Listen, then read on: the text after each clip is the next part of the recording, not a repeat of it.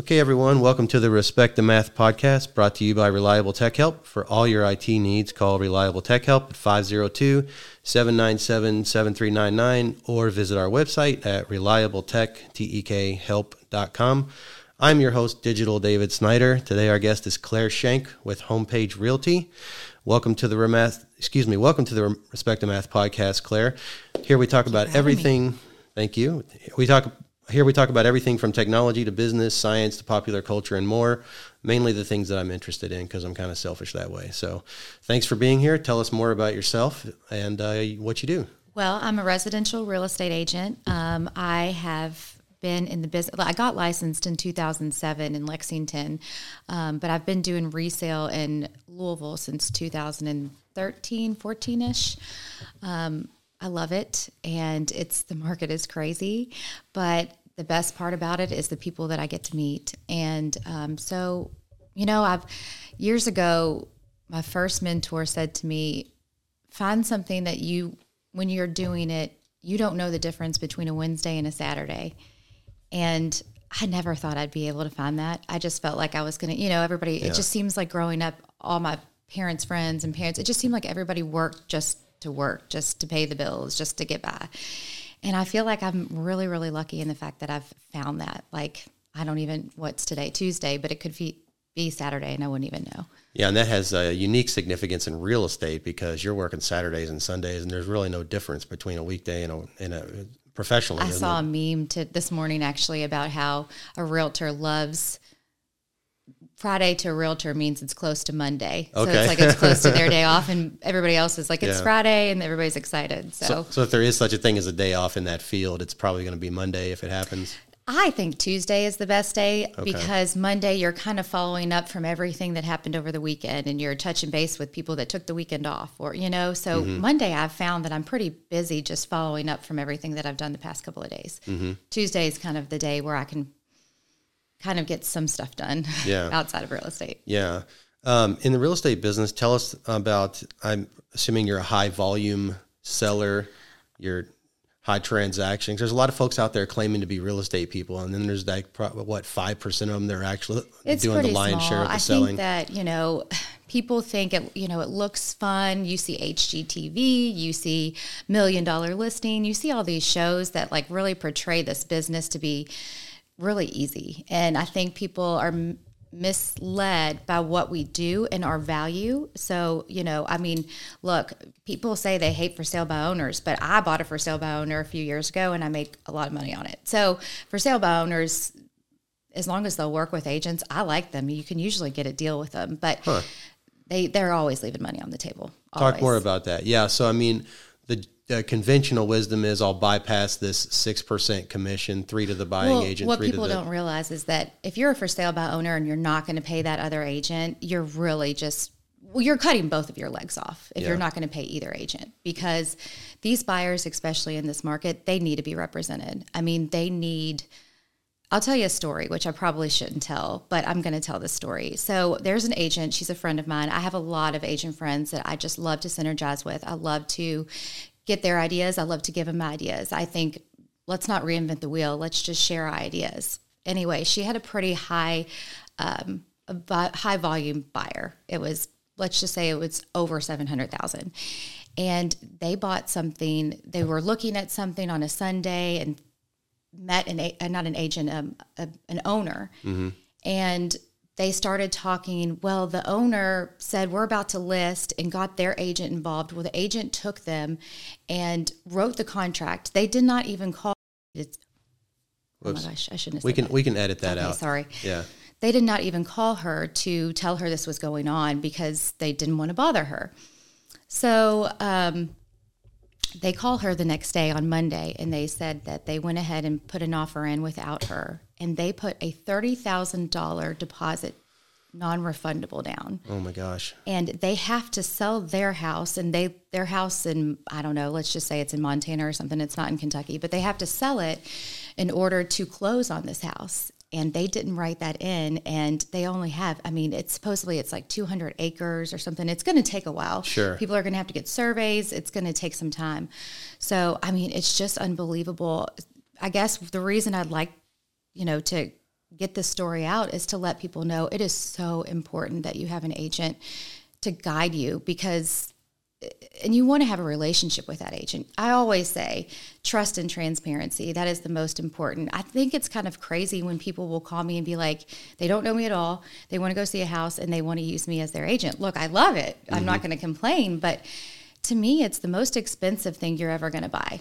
Whether you're buying a $50,000 investment property or a $1.5 million mansion, it's the biggest investment no matter what spectrum you're on. So don't you want to trust and know the person that's representing you? You know, it's unbelievable that these people, they just want to see the house and they want to do it right then and there and they want it done so fast. And it's like, make sure you're represented. Make sure you trust that person. Make sure they have your best interest at heart. Because a lot of these agents, I sort of went on a tangent there, but a lot of these agents get their license because it looks fun, it looks pretty. It looks, it looks like easy money. Glamorous. Yes. Yeah. And it's not. Yeah. I mean, I'm on my phone 24/7. My kids, my family, they're amazing. And my husband especially, because there's been many weekends, he's a single dad, and he doesn't complain, because if somebody wants to see a house, I need to get them out within 24 hours. I mean, that's just the way the market is. Wow. So for them to even having a chance to get a competitive bid and get in the process, right? You've got to get them there within 24 hours from that first contact. Now, oftentimes listing agents will give us the opportunity, like they'll say, we'll review all offers by 12 p.m. on Monday. But still, you want to get them out there as early as possible so they have time to think about it. You don't want to get it. It's terrible for these buyers that have about an hour to make one of the biggest decisions of their life. You mentioned people not understanding the value of having a good, experienced professional realtor. It reminds me of like going to court, outside of small claims court where you're suing somebody for a $200 mailbox they knocked down. Outside of that scenario, would you ever go to court without an attorney to represent you, someone who's navigated the process and has the experience and the training and the credentials to do that? I think that analogy applies to real estate. One thing I tell people in my professional life in the tech space is, most folks don't push back at what we charge for our hourly rate. It's $100 an hour in full disclosure. Sometimes they do, and I say to them, look, this is nothing personal, but if you don't see the value in what I'm doing, I would rather not do business with you. I want you to do business with somebody at a rate and at terms that you find a good value in. And quite frankly, I think if you add up my 18 years of experience doing this, my reputation in the community. I can speak from experience. Well, yes, thank you. You're worth it. Thank you. That's nice of you to say. And the quality of the work, I think I'm a bargain, much less not worth what I'm asking. So it's a little delicate when you're talking to someone about that, because you don't want to step on anybody's toes or offend them. But I'm enthusiastic about what I do. I want people to be enthusiastic about their business relationship with me, and to think especially when you're going to give them, your money to do the service for you. You want them to be excited about it. Yeah. And so following up on that, I took a few notes earlier. I wanted to talk to you about some things that are unique about the current environment. It started, about a month after COVID hit? So we're talking March 20. Well, I mean, if you want to go back, 2016 was really when... It's been that long that it's been this hot? Huh. 2016 was the first time I had ever gone in an offer, and I sat there and thought, what can I do to win this offer? I had not experienced this many multiple offers. It was a gorgeous house. I knew he wanted it.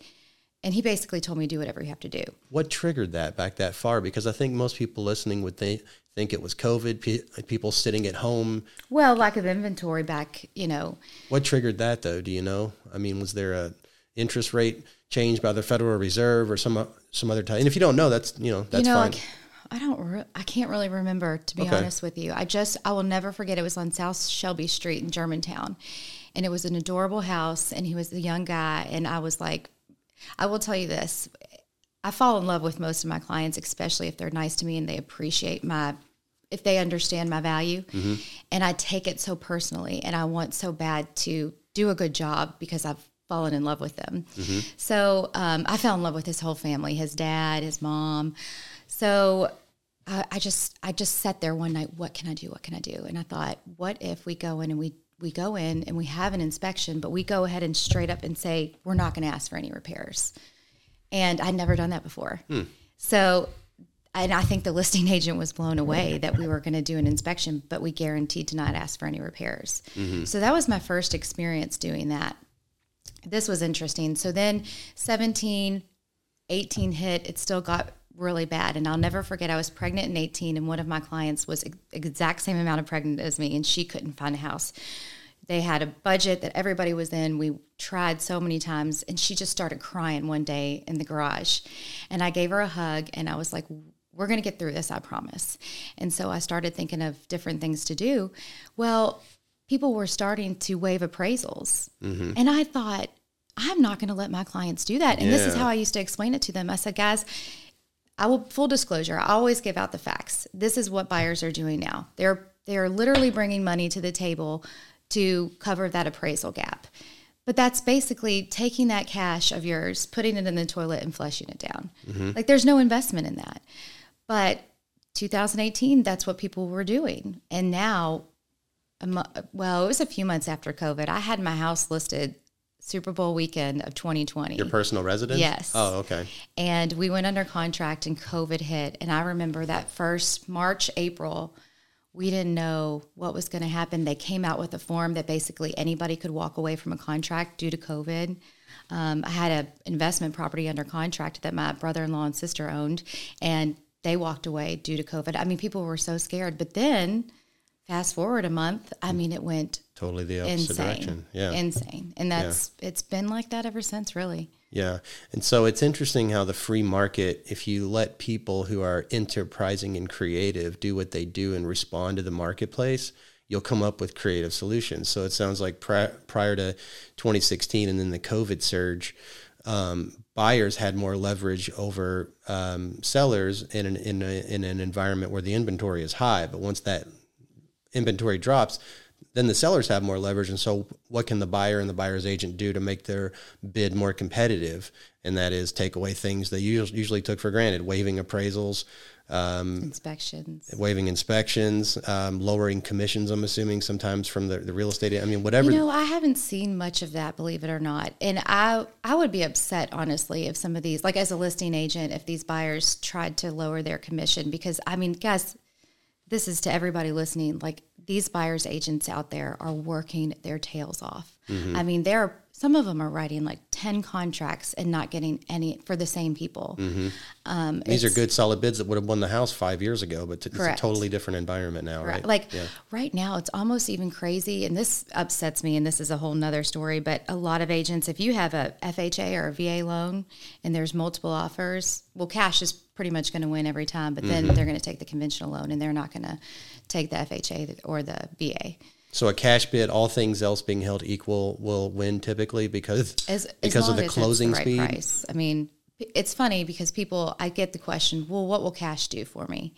This was back maybe right as COVID hit. I think it was like May or June in COVID. And I had one of the moms helping a couple. Their parents were going to do cash for them to help them get the house, and she expected to be able to negotiate, $30,000-$40,000. And she said, "What can cash do?" And I said, "It can get you the house, but you're going to have to go full price. You might not have to go crazy over, but." So if you're bidding against somebody, same terms, same bid amount, but you come cash and they're a mortgage essentially, you have an advantage. Is that because you can close faster with cash and it's Correct. just a simpler process? Are the closing costs and things like that less, or the Oh yeah. Okay, that's what I would think. Okay. Yeah, there's not as much closing cost at all. Okay. But I mean, okay, here's another one. We went under contract. It was a small home in J-Town, and we got $10,000 over right away, but we got a cash for full price. Well, I felt like the $10,000 over right away was a pretty solid offer, but it was still a loan. But this kind of goes with what everybody has a different personality type. And my client was very much, she wanted to take the safe route. If it were me, I would have taken that $10,000 over and rolled the dice because it was all very solid. But she wanted the cash. So wow. Okay. Yeah. So I have that dialogue with all of my clients because what I would choose is not always what my client would choose. But it's my job to give them the facts. So, that's just what I try to do. How many houses do you think you average selling a year? Probably around between 35 and 40. Okay. And is that up in the higher tier of? Well, I think probably this year might be a little bit lower. I will say with inflation, my price point has gone up a little bit. Mm-hmm. So, it's a good thing and a bad thing at the same time. Okay. So I wanted to talk about the commission. When my wife and I bought the house we are in now, it was a sticking point, and it was prior to the surge, obviously, after COVID. And so we had a little leverage, but the appraisal came in significantly lower than the previous homeowner was expecting, and she was pretty devastated about that. And to help make that deal go through, both our real estate agent and the seller's real estate agent compromised, I think, like a third of each of their commissions. And we didn't ask them to do that, but they did it to make it go through. Is that just another example of a creative workaround you can do as a real estate agent to help make a deal go through? And yes, I hate to promote that because we work hard. We have kids, we have family, and it doesn't matter if you have kids or not. I mean, we all work to pay bills. You think it sets a dangerous precedent?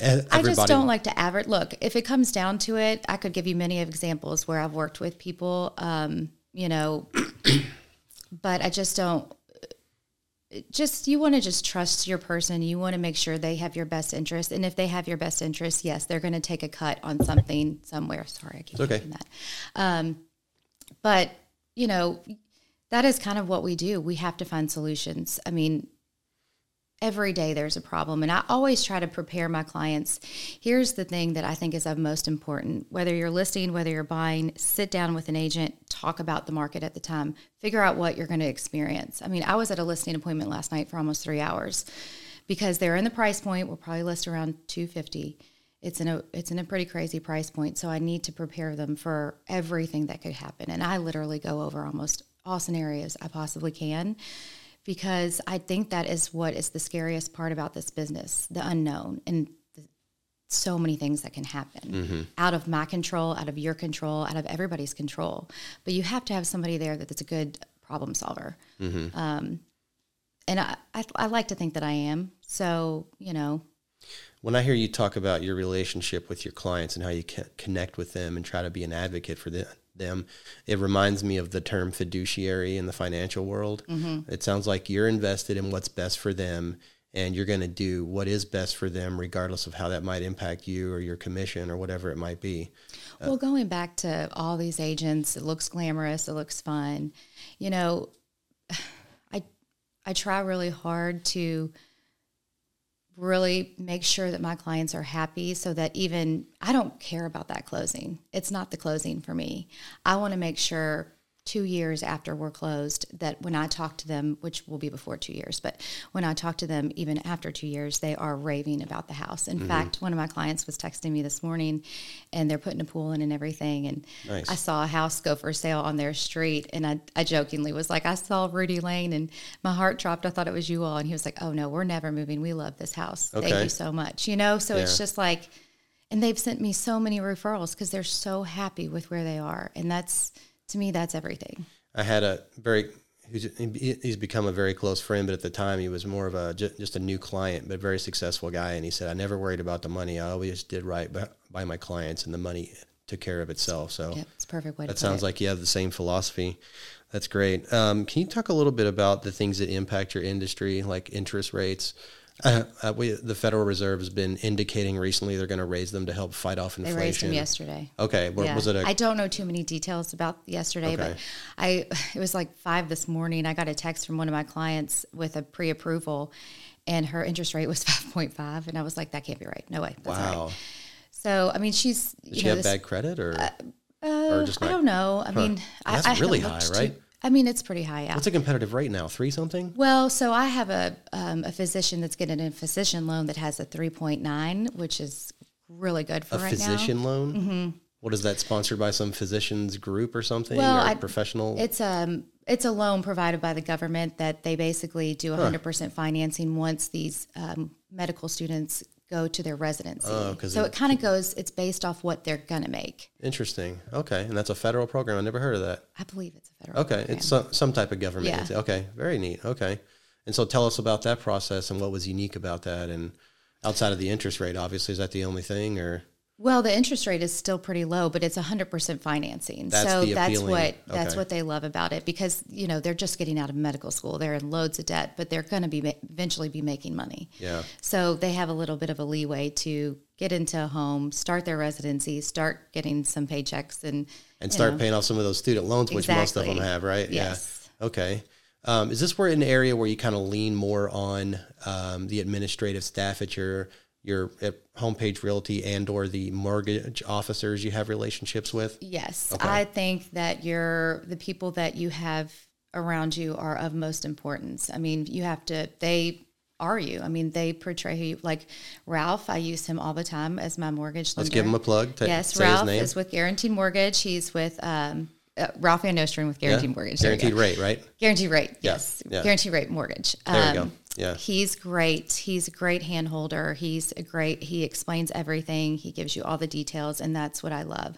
Because I have so many fires that I put out on the house side that I really need somebody that's going to take care of that loan process. I really try to stay away from the loan as much as possible. And I also try to stress to my buyers, a lot of people, especially friends and family, they don't want me to know their financial situation. Oh, yeah, because that is private information, and you don't necessarily need to know that to do all your I job. want to see is a pre-approval of how much you can afford, and that's all I care about. Okay. What are some examples of other people or resources that you lean on to help you best advise your client and represent them? I'm assuming, do you have relationships with personal bankers, other real estate agents in case it's an issue? Well, I've always been of the belief that being kind and friendly to other agents is a huge advantage, and I don't think a lot of agents see that advantage. I've won a multiple offer situation because I knew the agent, and I communicated with her as much as I possibly could, let her know it was going to be a smooth, easy process, that I knew what I was doing. There was a form that came out yesterday. It's a coming soon form, which I'm sure everybody in Louisville will be seeing soon. Tell us about it. Well, I don't know too much. It came out yesterday. It was rolled out yesterday. I actually had some clients sign it last night, but I have to get some more clarity on it before I actually put it in the system. And I have a meeting tomorrow for that. But from what I'm assuming is that you have 14 days, up to no more than 14 days, that you can put a house on the MLS. So it won't go to Zillow, Trulia, Realtor.com, but it'll be on the MLS.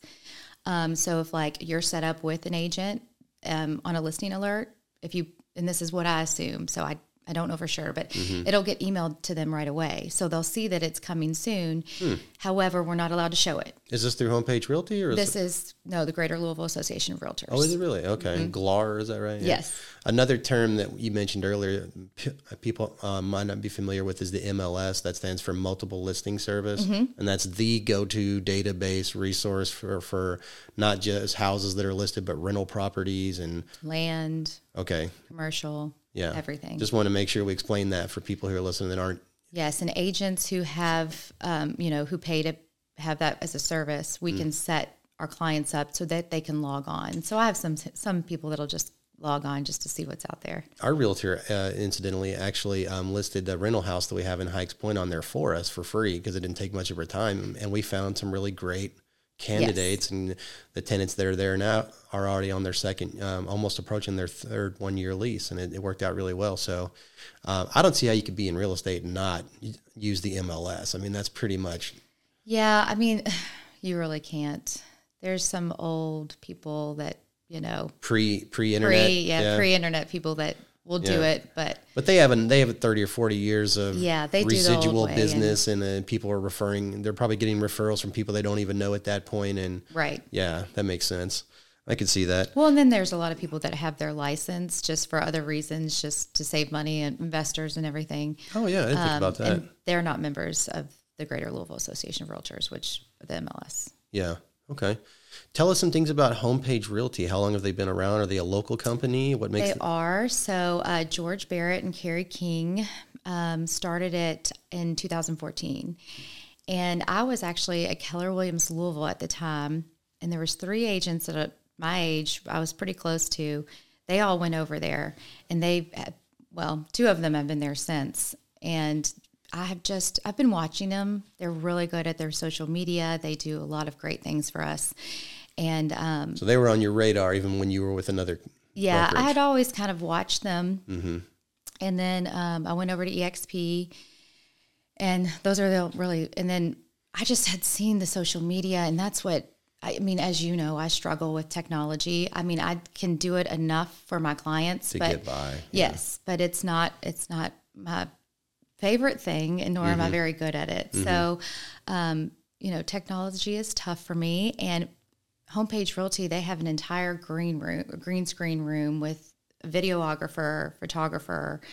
They'll go on location with me, and it's all free. It all comes with what.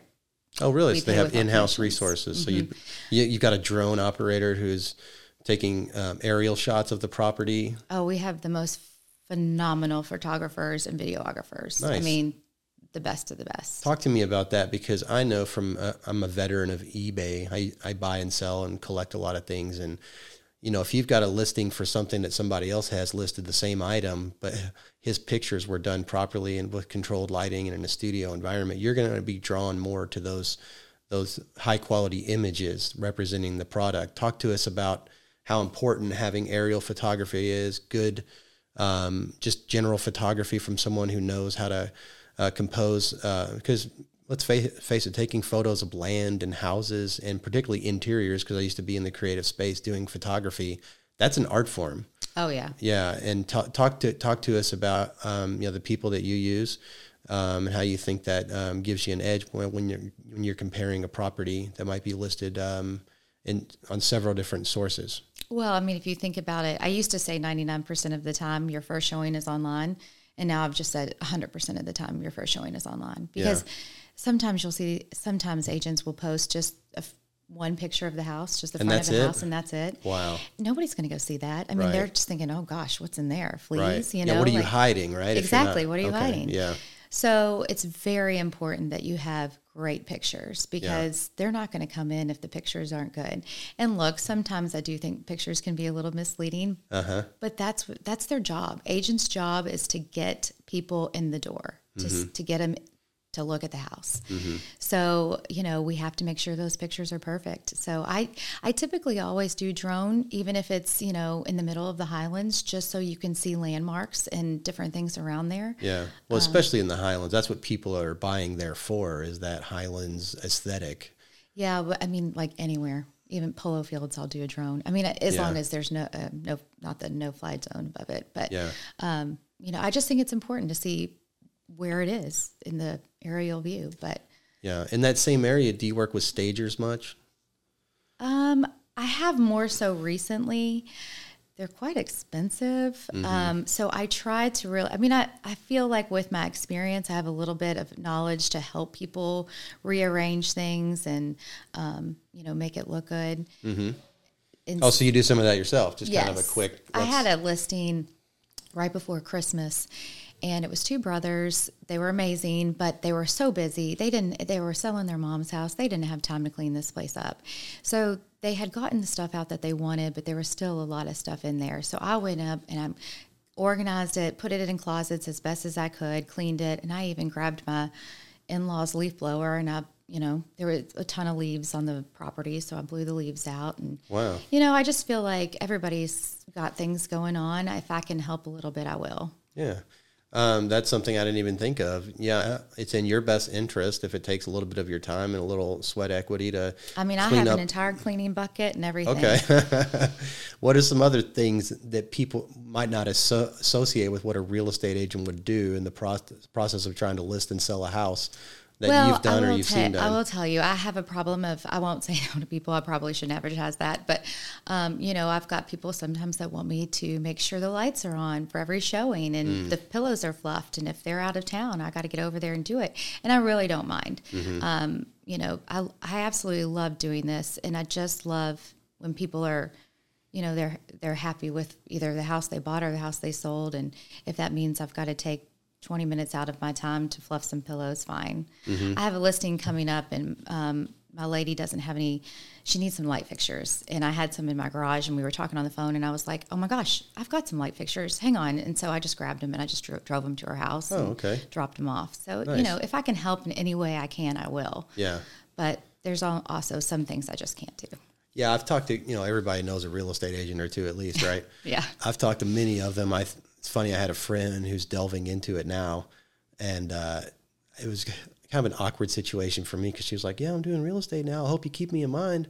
And what I really wanted to tell her was, I know about 75 realtors, and I have pre-existing relationships with a lot of them. And obviously our BNI connection is an important deal. I would certainly, by virtue of the fact that we like each other and we've worked together, and you're in BNI, which for people that don't know is a professional networking group we're in, but that would put you high on my priority list if I had a referral, of that type. There's so many amazing agents out there. Yeah.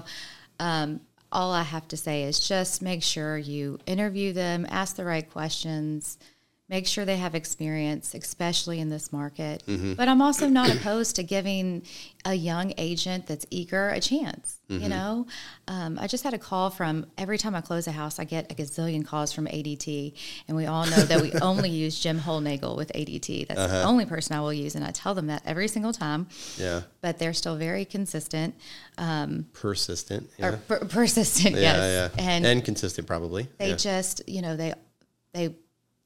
they keep me on the phone forever, and I don't have the heart to hang up on anybody. Mm-hmm. So I'm always like, no, I have somebody, it's Jim Holnagel, but thank you. But they'll keep me on the phone and keep me on the phone. And it's like, you kind of want to give those people a shot. So there's young agents out there that are eager and want to do a good job, and, give them a chance.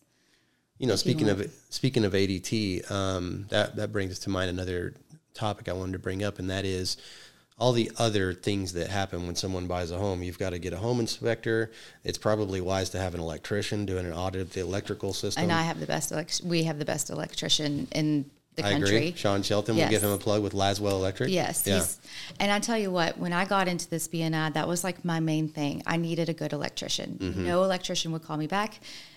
Their prices were outrageous. Mm-hmm. So he was one of the first people I sat and had a one-to-one with at Panera Bread. And I was like, I just need you. Even if I don't get the seat, I need you.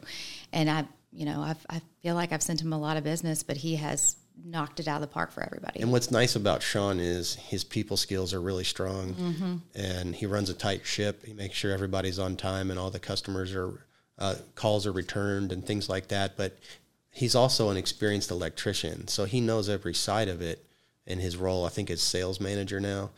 Talk to us about some of the other things. You probably want to get a good roofer to do a roof inspection. I mean, a home inspection is good, and you need to get that done, but I think, like as you said, the home is the largest asset 90% of the population will ever purchase or own.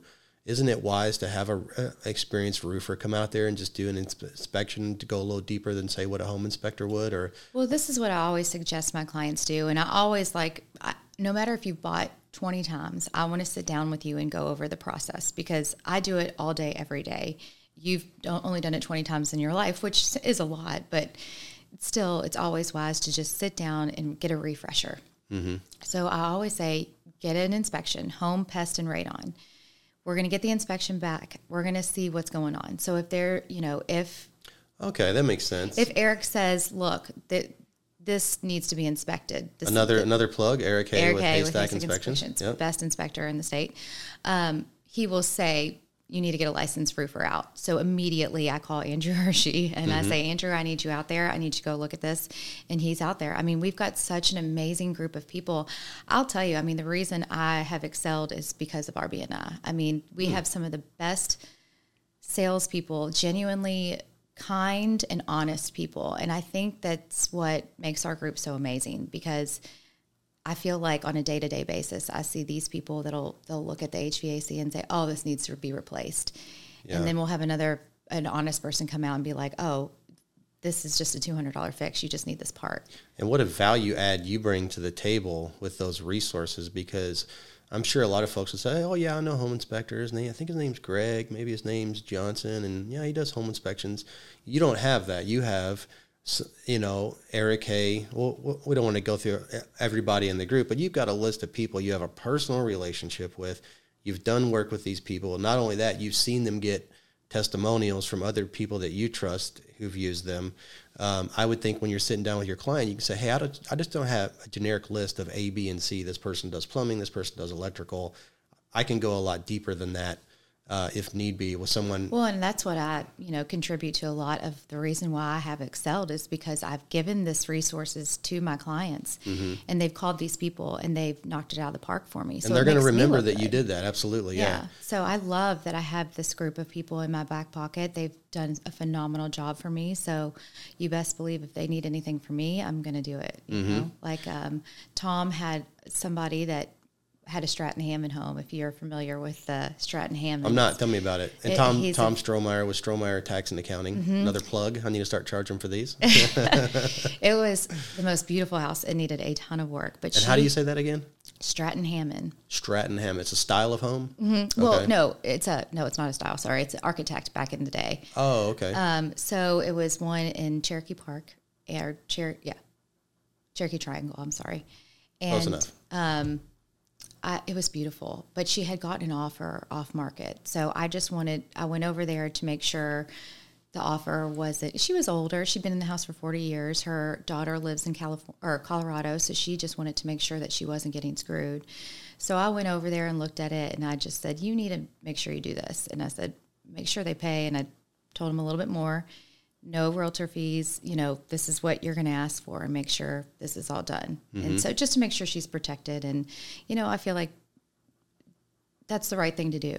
I'm not going to charge her for making sure somebody treats her right, So I feel like, as long as you do that for people, then life will just give you stuff. Are you familiar with Zig Ziglar, the motivational speaker? So I've listened to your podcast with Vicki. Okay. And it's funny because my dad I don't know how much anymore, but when I was little, all I heard about was Zig Ziglar. Yeah. And I did not, I wasn't into quotes. And I mean, all I do is I feel like that's all I do these days is look at quotes. And I love BNI. We've just some of the best quotes I've gotten from there. Sure. Anyway, my dad paid us, this was forever ago, he wanted us to listen to these Zig Ziglar tapes. Yeah, so he paid you to do it. I have two sisters. He paid each of us to listen to them. And I just didn't appreciate them at the time, you know. But what was the one that you said yesterday? I'm paraphrasing, but it's essentially you can have everything you want in life as long as you're willing to help enough other people get what they want from life. I loved it. Yeah. You said that, and I was like, oh, I need to remember that. Yeah. I just love, I've never really been, growing up, like I said, it was just like you just worked to make the money. You didn't work to help people. You just worked to make the money. And now it's like, I feel like the more I help people, the money will just come. You just continue helping people. Yeah. In real estate, it seems like you have people that kind of do it all and then other people who kind of specialize. I've met some real estate agents on the residential side that only want new listings. Like they're not not helping clients go and find a listing. They just want to say, hey, I only want people who are coming to me to list their home. I don't want to go out and find a home for somebody. Oh, so they're just a listing agent, not a buyer's agent. Right. And you see some of that in the industry, right? Some people just choose one or the other, particularly in used to. That was a big Keller Williams thing. They had, you would be on a team and you would have a listing specialist and then buyer's agents. That's kind of not, in my opinion, it's kind of going away because you're cutting a leg off right away. I mean, why would you do that? Yeah. Unless you just don't need the money or you don't have the time. Yeah. Why would you do that? You're starting the conversation off with a possible no. Someone comes to you because you're a real estate agent and, I want you to list my house. Like, no, I only go find houses for people. I get that. But if you're in a context of a firm where you have a listing specialist, what would you call the other one, a buyer specialist? Yeah, you could hand it to that other person. But for you specifically and in the industry as a whole, you're thinking that's kind of a trend that is going away? Yeah, here's my opinion about just the business itself. When somebody hires me, they hired me for a reason. They either felt like there was a connection, there was a trust, or they feel like I just, I know my stuff and I'm going to protect them. Or someone they trusted referred you to them, that kind of thing. Correct. Yeah.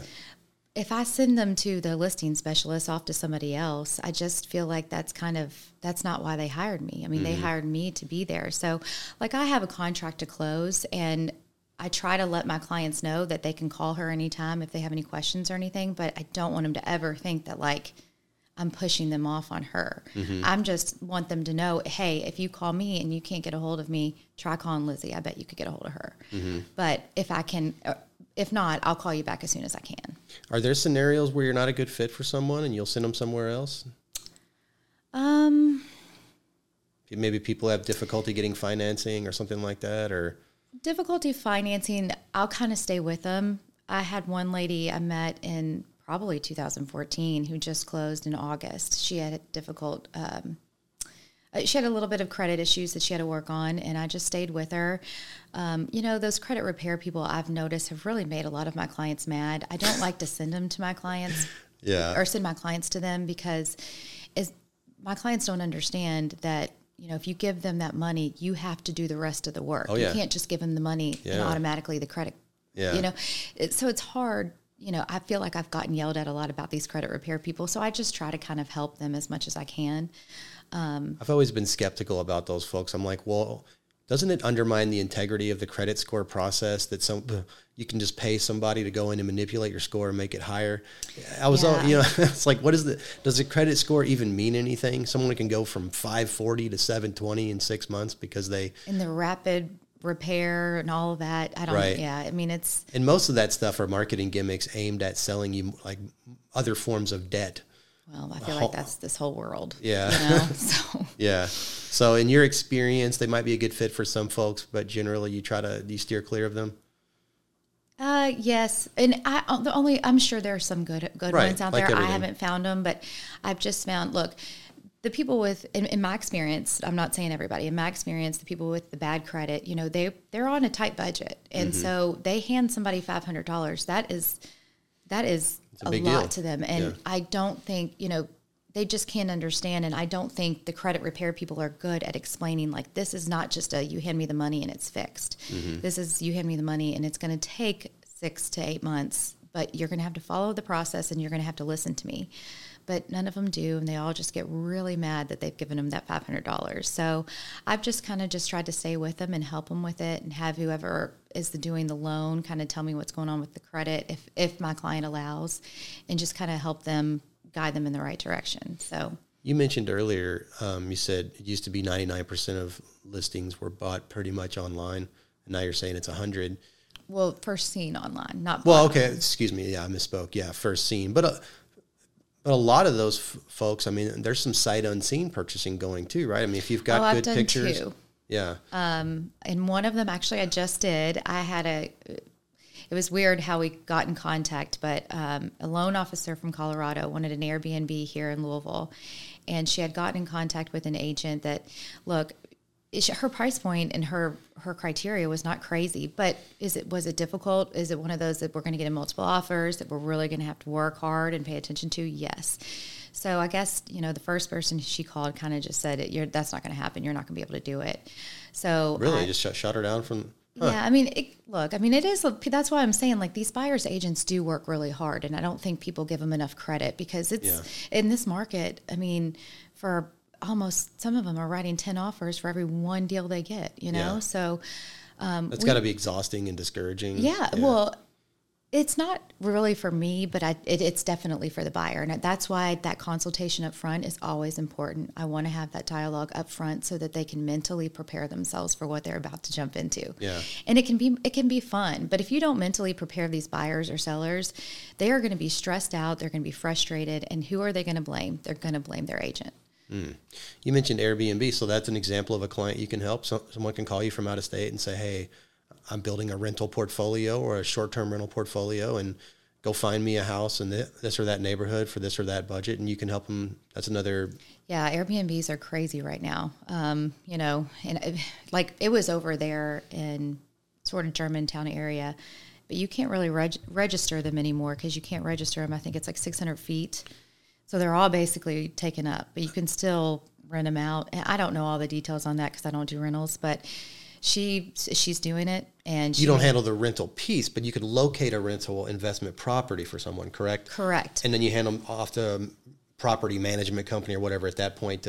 Correct. Okay. But oftentimes they can't register them for Airbnb. This whole Airbnb situation is kind of blowing up, and I can comment on that, by the way. Well, go ahead, because you probably know more than I do. Well, a little bit. The rental that we have now, it was the house I lived in when my wife and I met, and we hung on to it, and we did an Airbnb with it for approximately a year and a half, and then COVID hit. And minus a few bumps in the road here and there with it, it was cash flow positive, and it made sense financially.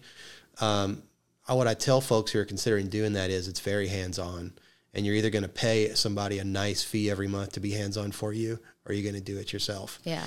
And for me, it wore me down, and I hate to say that, but COVID was a blessing for us because I didn't want to do it anymore, especially with a young child. And well, what I'm experiencing now is more so you have to register an Airbnb. We went through that process. Okay, did you? From start to finish, it was about 6 months. But you probably did it early enough where you could. We did it early enough where we could, and it's also in Hikes Point. Are you familiar with Yorkshire over there in Brookhaven? Mm-hmm. Yeah. So what we had working for us is there weren't a ton in the neighborhood where what I heard in Highlands, they were like taking up whole blocks, and that's where the ordinance went through. And people said, "Look, they're going to their city council members and saying, I don't want my block to turn into 75% short-term rentals," and that's where they passed originally they passed the original zoning requirements. You didn't have to zone before. So the first thing we did was we got the zoning, and that was short-term rental zoning with the city, and that took about 6 months. Wow! It was a ton of paperwork and forms and going down to the city office for that, and I had to go in front of a panel of judges and advocate for. I mean, yeah, it was a lot, right? Well, I think they're probably. I mean, it's kind of gotten out of control and this is just me. I don't do it, but I've had 2 listings in the past probably 3 months that I got so many calls about Airbnb, and so one of them you couldn't register because it was too close. That was part of the ordinance. Yeah. My client had it since 2011 and used it as a short-term rental. Mm-hmm. So I was trying to express that to these potential buyers, but they were so upset that they couldn't register it. So they were like, absolutely not. So it was difficult. If you're running a legitimate business, and probably half of those folks are and half aren't, you need to get the zoning, because if they find out that you don't, it's a lot like not paying your taxes. They'll say that you've been operating this since January of 4 years ago, and you owe us this amount of taxes and fees and all, and it's retroactive, and then they penalize you with interest and penalty. I mean, it's a complicated process. I'm not trying to deter anybody from doing it, but for our personal situation, like for an example, we Friday, Saturday, and Sunday of Derby a couple of years ago, we ended up getting like $3,000. That's pretty strong. Yeah. But that's Derby, and how often does Derby happen, right? And so outside of like unique concert events and other things coming to the city, for me personally, the hands-on aspect of it outweighed the potential income from it. And we were fortunate enough to find great tenants that have been there for going on almost 3 years now on just a long-term. That's the key when it comes to rentals. Well, and what we found is there's no zoning requirements. You can own a rental property and just rent it. Right. You're not subject to short-term rentals. I just think everybody's kind of in this. It's like a fad right now. The short-term rentals. That's where you make that quick money. And I get it. And I think it's interesting. You mentioned Airbnb earlier. You know that you've done really well from a marketing and branding standpoint when the name for your industry is your company name. Yeah, right? No kidding. Like Airbnb is not the only company doing it. There's VRBO and a couple other guys that I'm aware of. But, Airbnb is like, you go to the restaurant, I'll have a Coke. Well, is Pepsi okay? So, yeah, it's the same thing. But that's what you ask for, right? And so it's a testament to them getting there first or early on, doing it well, and then branding and marketing really well, that a short-term rental isn't called that by most people. It's called an Airbnb. Right. Yeah. And I always, as a customer of theirs, enjoyed staying in a home as opposed to going to a hotel. So, I mean, it totally made sense. I've never stayed in an Airbnb. Oh, really? Yeah. We've had a ton of great experiences. Some have been, a little not as nice as they looked online, but no deal breakers. It seems like everybody loves them, but I think I'm an old school. I like my hotel room. I like my clean sheets. There's pros and cons to both, and you've got tiers there too. I mean, you got some of the higher tiers where they have people come and turn it over for you nightly, just like it was. I didn't know that. Yeah, but then you're talking high-end stuff. Yeah. You're probably talking $700 or $800 a night. Yeah, gotcha. So there's definitely a place for it and a market for it. We've had really good experiences, and a lot of times you can find those closer to where you want to be when you travel than a given particular hotel. So just wanted to mention that. You brought that up, and I've got some personal experience to lend to that. If you run across a client who needs some help or some advice just from someone who's done it, feel free to Thank you. Give him my number. I don't. My husband's a litigator, so he refuses to get any rental properties. But because he's seen nobody goes to court when everything went right. They only go when it went wrong. So. Yeah. And in full disclosure, he specializes in real estate law, correct? Yes. Well, so he's done a couple of different things, but yes, for a while he worked over at a bank, kind of right after when the economy was getting better, and he worked there. They told him it was just going to be a short term where he got all of these crazy loans that were delinquent and got them right. So okay, very cool. He specializes really in contracts. Okay. So yeah, contracts are a big part of law. Kind of what David does, David Cooper. Yeah, absolutely. Great. Well, anything else you want to tell us about your experience, some value you bring to the table when representing a client? Anything else about Homepage Realty, or have we covered most of it? I know you had a few bullet points you brought with you. You want to take a look and just make sure you... Oh, I was just going to give some just statistics. Why don't you do that? This would be a good time for it. I just was... brought this over.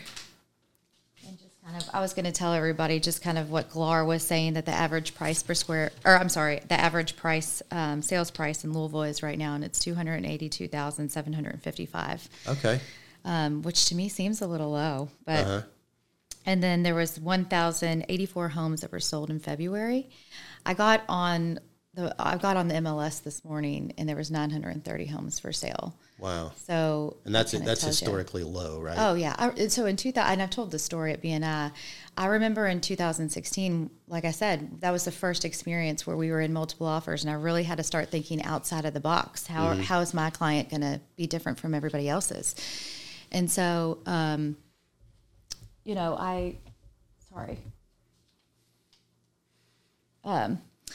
sorry, I got distracted there. It's okay. We were talking about low inventory.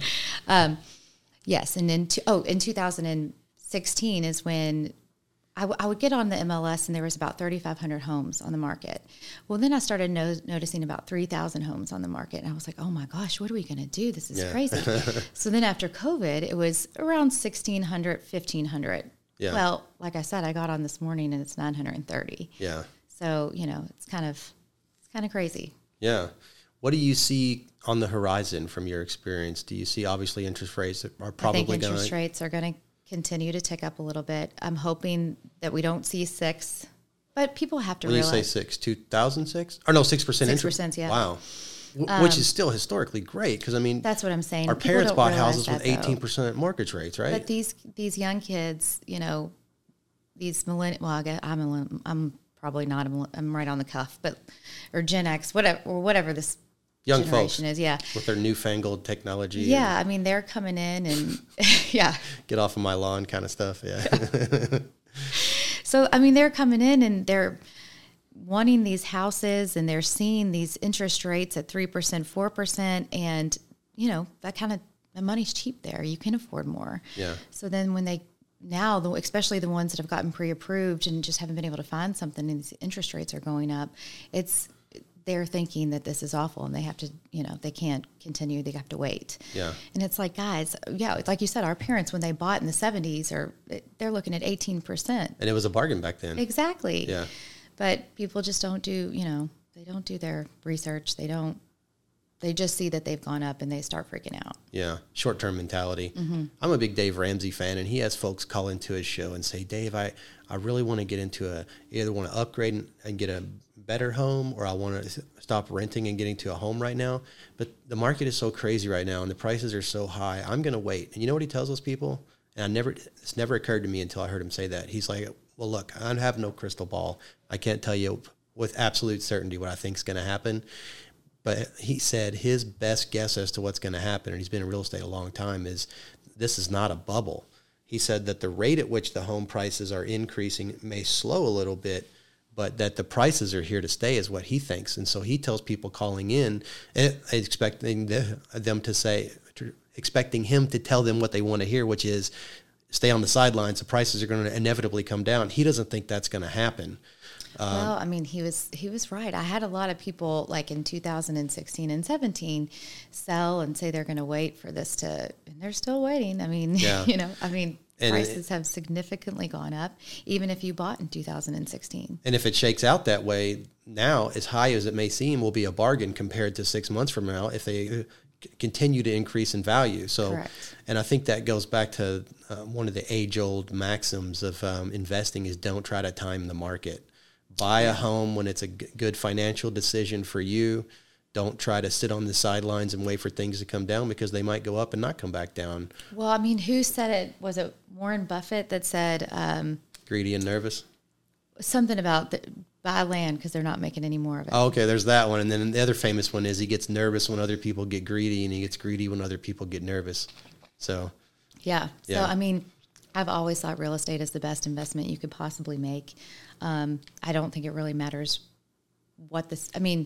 it does matter the situation, but the statistics right now are saying that homes are valuing 14% a year. When I first got into 14% growth per year? Really? Yeah. Wow. Over what period? This was just this since COVID started. Oh, And okay. Yeah. That's still pretty strong. Yeah, Wow. it's very strong. Yeah. But I mean, it's usually 3%, you Yeah. know? So that's what you can So typically. historically, you've seen real estate, residential, single family home, that kind of stuff is about 3% a year over the long run. That's what I used to always do That sounds until about right. 2016, and then statistics kind of went out the window, and they're Yeah. all over the place now. Okay. So, but it's still, it's just, in my opinion, the best investment you can possibly make. Just make sure that you have the right representation. Make sure you trust the person. I mean, I always feel better about everything I do if I trust the person. Like, we haven't plugged Stephen Gibson in. He is one person. He's the financial advisor in our BNI. Guidance Capital. Yep. Yep. I remember the first financial advisor I ever met, and he basically told me if I didn't have $250,000 in the bank, that he didn't want to talk to me.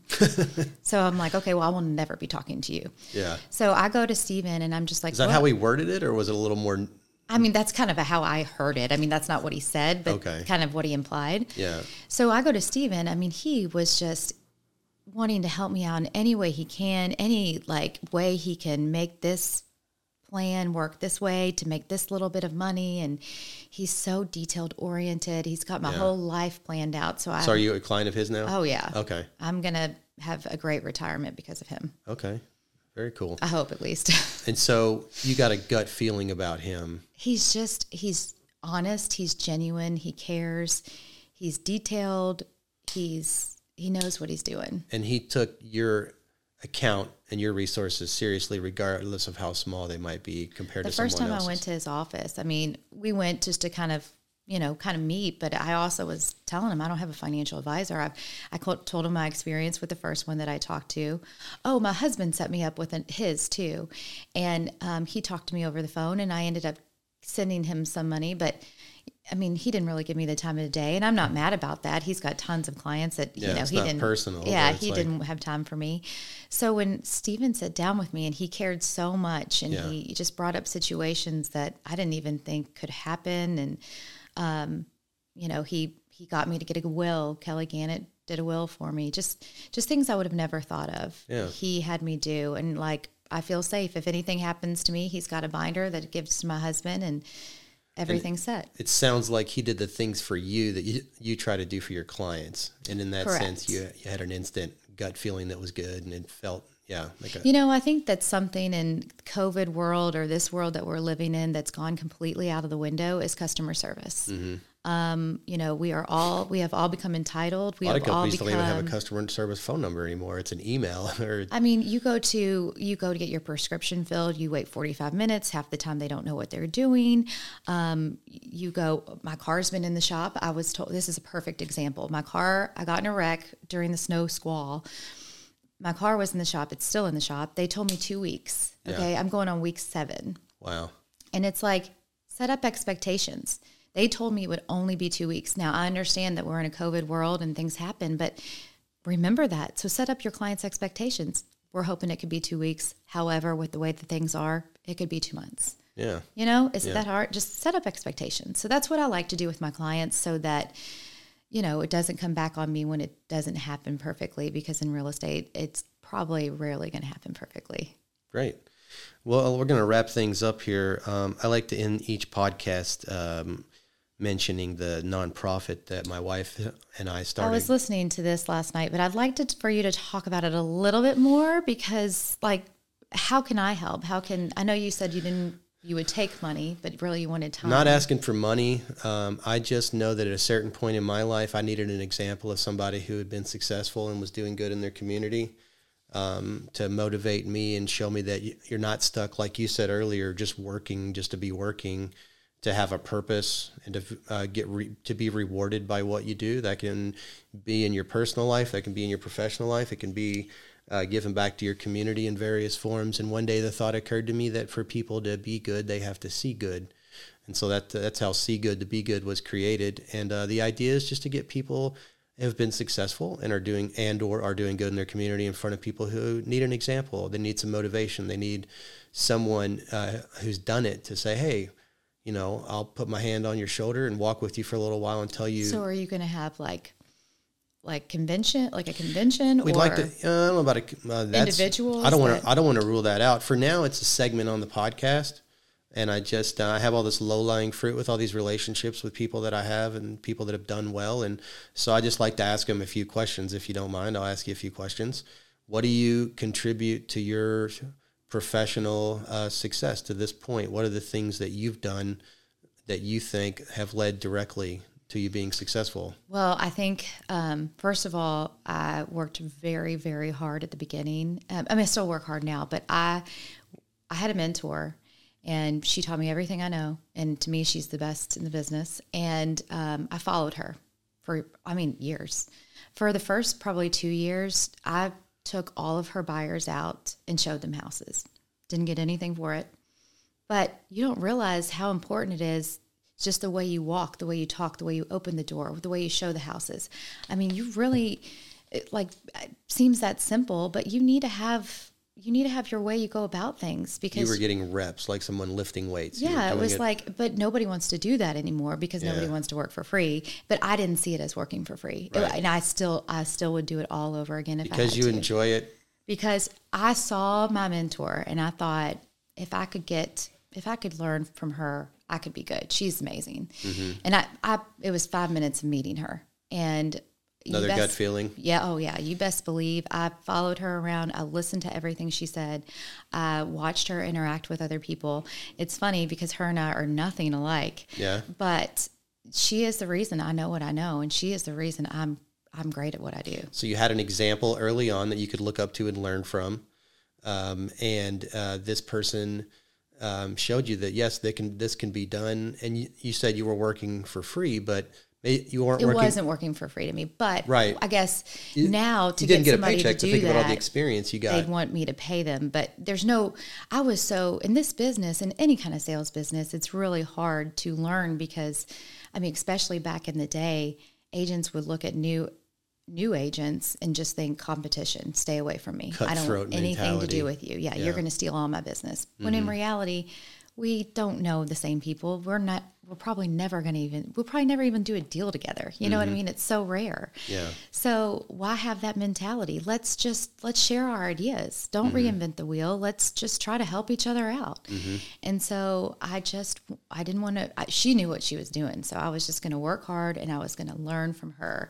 And that's what I did. And I really think that, I think honesty, I think transparency, and I think people can pick that up pretty quick.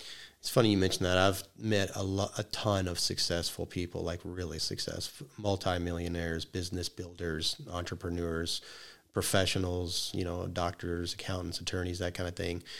And not all of them are wonderful human beings, but probably 80+% were. And the one thread that was common in most of those folks that I met and got to know pretty personally was high levels of integrity and character. From your experience, both with yourself and other people in your life, have you found that people can do right by people, have integrity, be kind, and still be successfor? So I will say 100% they can. I don't see it very often. Oh, so interesting. Well, that's one of the reasons I wanted to do this show, is because I'm not out to persuade people to the way I think. I've always thought it was interesting what people think and what they believe and why they think and believe it. And so I perked up there when you said that, because your experience is different and unique, and I want to hear that. So you don't name any names, but.